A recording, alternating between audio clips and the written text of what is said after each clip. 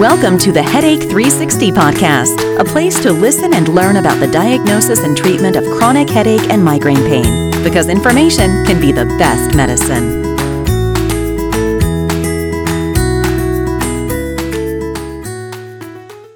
Hey, and welcome again to our podcast. I'm your host, Dr. Adam Lowenstein, and today you just got me. We are going to do a listener question session here where I want to talk about a question I got emailed to me at questions@headachesurgery.com. I appreciate that. And the question goes like this. I have been listening. Starts out with hello, actually. It says, I have been listening to your podcast and wanted to ask some questions relating to my condition. I've been having post-traumatic headaches since a concussion I had 5 months ago, which caused me to take leave of absence from the military and school due to my constant pain. I feel as though I have 24/7 pain that I haven't had a day without since the injury. My question is, how do post-traumatic headaches differ from other types of headaches? Is the approach to treating them the same? And then in parentheses, of course, being that all being that all of this person's MRIs and scans are clear. Finally, is the approach to continuous headache the same as, say, someone who has headaches half of the days of the month? Thanks so much for all of your information on the podcasts. Well, so firstly, thanks for the kind words about the podcast, and I'm really glad that we're helping. And I'm going to address this in a couple different ways. Firstly, I want to say that there are whole centers that are dedicated to the treatment of post-traumatic headaches and post-traumatic brain injury. And so here again, every case is individualized. So you really need to run things by your doctor. But I wanted to give you some perspective from me in the world of nerve decompression and migraine surgery and things that I do. So the way I think about post-traumatic headaches are twofold. It's either something that is intrinsic, which means that it is a primary brain problem. So your brain gets knocked around during a trauma, and there's something going on in your brain that is causing the headaches. I don't usually see those patients. There's not that much that I can do about that. I'm not a neurologist, but those are the kinds of patients that see multidisciplinary clinics for post-traumatic brain injury, etc.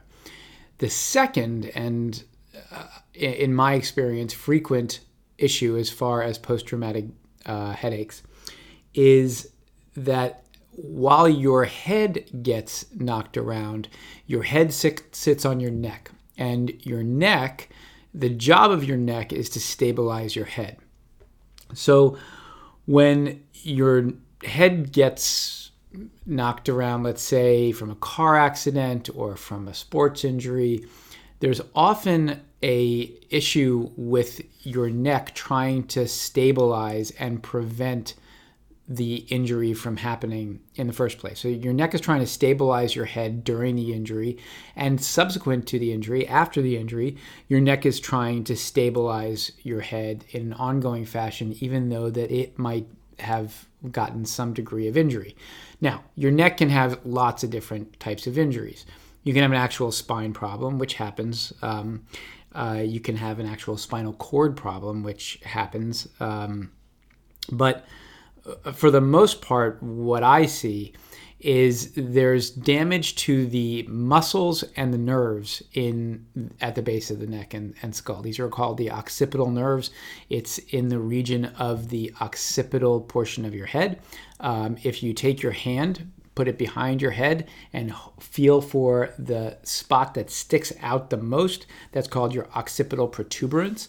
And right on either side of that is where a lot of muscles engage with your scalp, and those muscles again are there to stabilize your head. So when you have if you can think about playing soccer and you trip or you fall and you pull a muscle in your leg and it hurts, you can pull muscles just like that all over your body. And when you do, your muscles heal with some degree of scar tissue and some degree of residual tightness. That's why somebody in the NBA who pulls a muscle, they can be out for a long period of time because they're trying to loosen up and heal those muscles. So when you're doing this in the head and neck, though, your head has always got to be stabilized. So it can be hard for your muscles to relax and heal. So you can get further micro injuries, ongoing fatigue, and you can get scarring in your neck from both the injury as well as the subsequent attempts at stabilizing your head following the injury. So what happens there? The muscles can be tight around these occipital nerves. Now, these nerves, they come out from the spinal cord, and then and you can find out a lot more information than about all of this on our website. But just from an anatomic standpoint, you have the greater occipital nerve, and that's a sensory nerve that provides sensation to your scalp, to the back of your head, and often to the top of your head. You've got the third occipital nerve, which is a smaller nerve that is just below that greater occipital nerve, and that innervates, means it provides sensation to an area like a size of about a silver dollar, kind of right behind your ear. And then you have the lesser occipital nerve, and the lesser occipital nerve actually comes from the side of your head, and that comes out near your sternocleidomastoid muscle. It's a long word, but it's the muscle that goes from the back of your head over to your collarbone on each side, and you can often see it when you're turning your head. And all of those muscles that surround these nerves can squeeze on the nerve. They can cause nerve irritation from scar bands or from tight muscles right around there. So what we see is that the greater and third occipital nerve, which come up through muscles called the splenus capitis and the trapezius, those muscles can squeeze on the nerve in several different layers.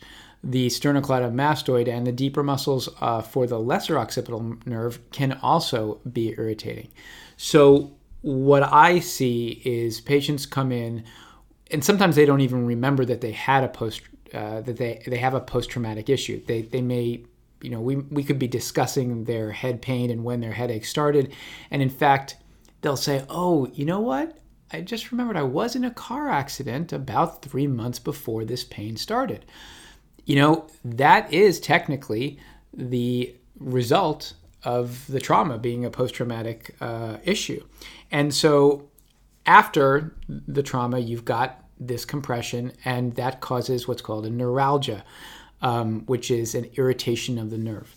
So the point of those kinds of injuries are to either loosen up that muscle, and that can be done with physical therapy, that can be done, it can be done with Botox sometimes, that can be done sometimes with massage, but sometimes these things just don't work. And when the more conventional treatments like those don't work, then you end up in an office like mine, and we go down and surgically make some room and release the muscles around those nerves and allow those nerves to relax. Now, sometimes you also can get actual damage to the nerves. You can get what's called a traction injury, where the nerve itself is inflamed just from the trauma. And again, through releasing these nerves and giving them some, you're not really room to breathe because it's surrounded by muscle, but just room to relax, it increases blood flow to the nerves, it allows the nerves to heal, and the lack of compression reduces the neuralgia or the irritation of the nerve. And then these nerves, which usually in normal people, not like you or me, these nerves are just providing sensation to the areas of your scalp. In not normal people, again, people like myself who have occipital neuralgia, which is a technical way of saying irritation of the occipital nerves, our nerves are sending these distress signals to the brain. And that is coming from this irritation of the nerve. It's coming from the peripheral nerve going to the brain, and that is what's triggering the headache. So what we're trying to do is prevent that trigger from happening. We're trying to prevent those distress signals from being sent from these nerves to the brain to start the whole onslaught of migraine and headache and all of the symptoms that surround that condition. To find out whether what we do is an appropriate approach for your pain, it involves a whole workup. It involves doing some nerve blocks. And again, you can find all of this kind of information. I'm not going to go into all of that right now. You can find all of that information on our website, headachesurgery.com. But suffice it to say, it's pretty straightforward whether or not to figure out whether or not a post-traumatic headache patient can benefit from the surgery.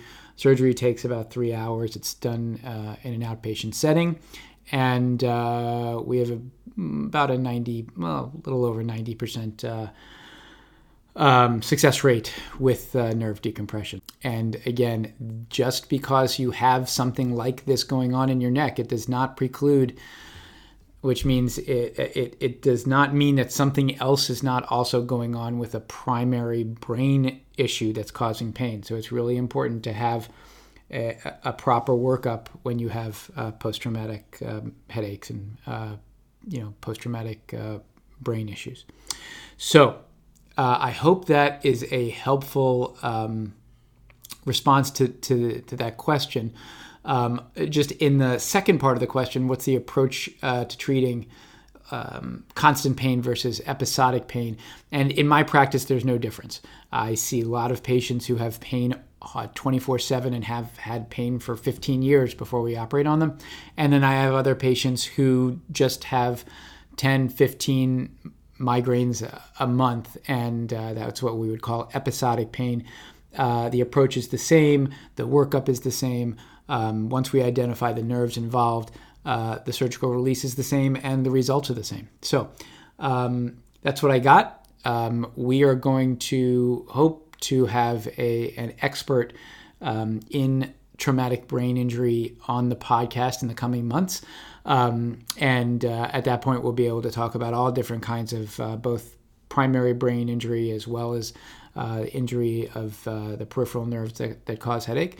And again, hope we've been helpful. Thanks very much for listening. Hey everybody, this is Dr. Lowenstein once again, and I have two last things to ask you. Firstly, the thing that you can do for fellow headache sufferers is to please remember to subscribe and to rate our podcast. The more ratings and subscriptions that we get, the more visibility that we get, and the more listeners they'll be able to find us, the more help and information we can provide to the huge population of people who suffer from headache pain. Secondly, please remember that the treatment of headaches of all types is very individualized. The purpose of this podcast is not to give medical advice, so please use the information here on this podcast and elsewhere that you hear on the internet to broaden your knowledge, but consult with your physician before acting on any information that you hear on podcasts or YouTube or anywhere on the internet. I, as a physician, don't necessarily endorse the opinions or practices of my guests, and if you have particular questions that you would like to consult with me directly about, please call our Headache Surgery Center. Our number is 805-969-9004, or email us at info@headachesurgery.com, and my staff will set up a consultation to discuss your specific case. Thanks, and best wishes from all of us here at Podcast 360.